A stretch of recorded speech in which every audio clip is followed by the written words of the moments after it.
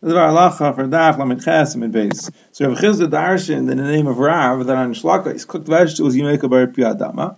Then he said in the name of Ula, in the name of Rabbi Yochanan, that on Shlakos you make a shehakol. And Rav Chisda says, I say that it depends. That if to start with the brachas bar piyadama, meaning if when they're raw, they are edible, people eat them that way, so then you make a bar piyadama. And when you cook them, they lose the bracha of Adam and they become shakal. If to start with, you can't really eat them. People don't eat them because you need to cook them. So then when you cook them and you improve them by cooking them, then you make a bar piyadama. But to start with the bracha shakal.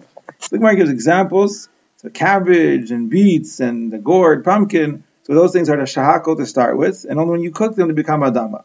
And things like garlic and leek, apparently in the times of the Gemara, people would typically eat them dafka raw. So to start with the brachas bar piyadama. When you cook them, then they lose their bracha and they become a shahakal. Now the Gemara later on is mavur that Shmuel and Rav Nachman and Rav Chia bar Abba says also in the name of Rabbi Yochanan that we make a bar piyadama on cooked vegetables.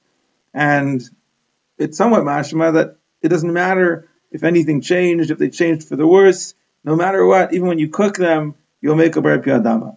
And that's taka what the Rif says. The Rif says that Rav Chisda is being chaylik with all of these amurayim. Rav Chisda holds that it depends, and if you make adama to start with, it's going to lose the bracha of adama when you cook it. But all the other amurayim hold that it doesn't matter, that even when you cook it, it doesn't lose the bracha, and you'll always make a bar piyadama and shlakos. That's the way the Rif paskins.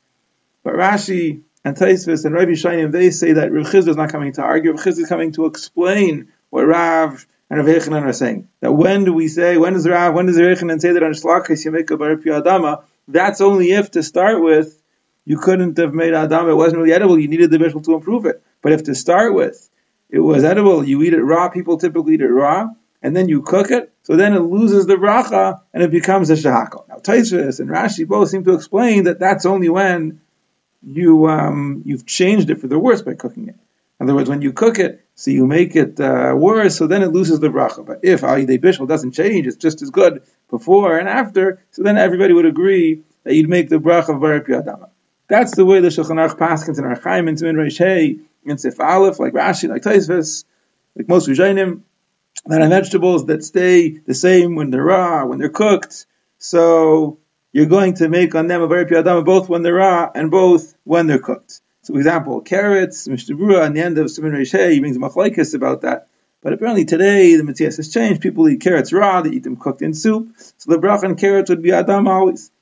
Also, it's lav davka bishul, it's also kavisha. In other words, pickling, but it has the same thing as bishul. Mishnah Berurah says salting and pickling. So therefore, cucumbers, people eat them raw, and pickles, people eat them pickled. So on both of them, we'll make a bar piyadama. Now, if something is better when it's cooked, or when it's pickled, or when it's salted, than when it's raw. In other words, the preferable way, the way most people eat them is by cooking them or pickling them. So then, when it's raw, the bracha is shahakol, and only after you process it, you cook it, you pickle it, then does it become the bracha of barei piyadama. And the Mishnah Berurah says that even if you could eat them raw, but since people don't eat them raw, so therefore, when it's raw, the bracha is shahakol. So for example, eggplant, I would say turnip, probably also zucchini. So when they're raw, most people don't eat them raw, so the bracha would be shahakol. Some places they do eat zucchini raw. But when you cook them, so then the bracha would be barei piyadama.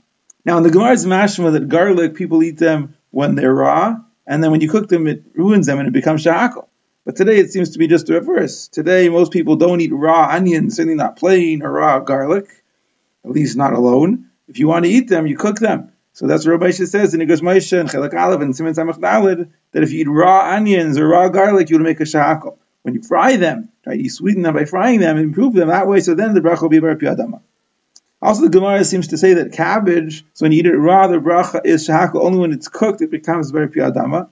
So I saw the Piskei Shuvah says that today, the way they grow cabbage, so it's the reverse. So people eat it raw and you make a bracha bar piyadama, and he wants to say that when you cook it, so you've been megarayah, you maybe use it to give like a flavor to something else, but in and of itself it becomes inferior, and therefore it lose the bracha and it will become a shahakol. But I would say that at least when you make like a cabbage soup, a cabbage borscht, so then you're improving it in that way also, and the bracha will be a bar piyadama.